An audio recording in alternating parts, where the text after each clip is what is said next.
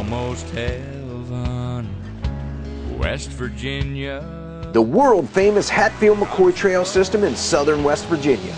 Come for the trails, stay for the adventure. Find the perfect trail and everything else you need at trailsheaven.com. West Virginia, Mountain Mama. West Virginia, wild and wonderful.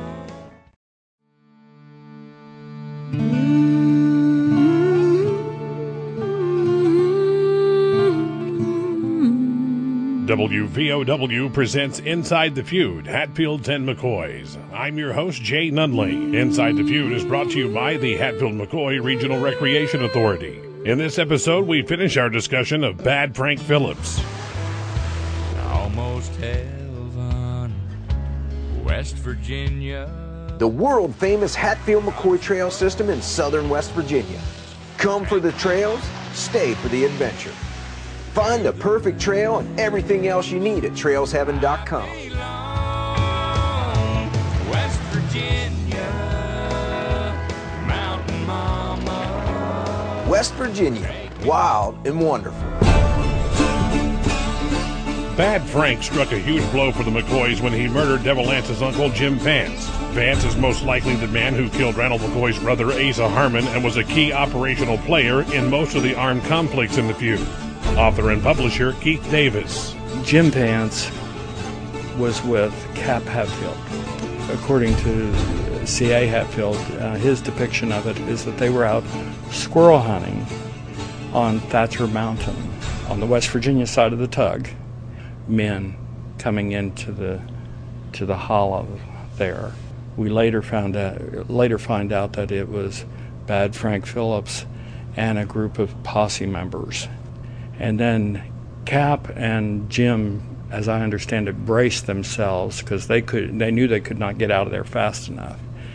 And there was some shooting that took place, and Jim Vance got hit, got winged.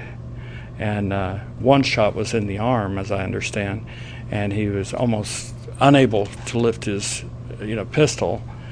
And he yells to Cap to run while you can. Get out of here. As the story goes, they came in, Frank Phillips himself, where Jim Vance was now incapacitated, walks up to him, and according to C.A. Hatfield, he blew the top of his head off. Historian and WVU Extension Professor Bill Richardson says Bad Frank lived by the sword and died by the sword. There were at least two events later in the feud at the Battle of Grapevine Creek and when he captured and killed Jim Vance, where he had injured them. They were helpless. They begged for their life, and he put his gun to their head and blew their brains out in cold blood. So we know that he took those actions. And after the feud, he was somewhat of a hero on the Kentucky side and lived a very, very violent, tumultuous life after the feud, and was eventually died with his boots on, getting gunned down. So he was this very much an Old West kind of Black Bart sort of a character throughout his life. Eventually married Nancy McCoy, had this very tempestuous relationship with her.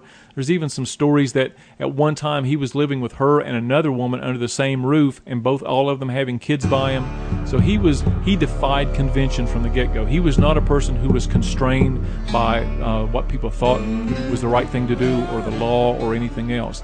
He pretty much did what he wanted and lived by the sword and died by the sword.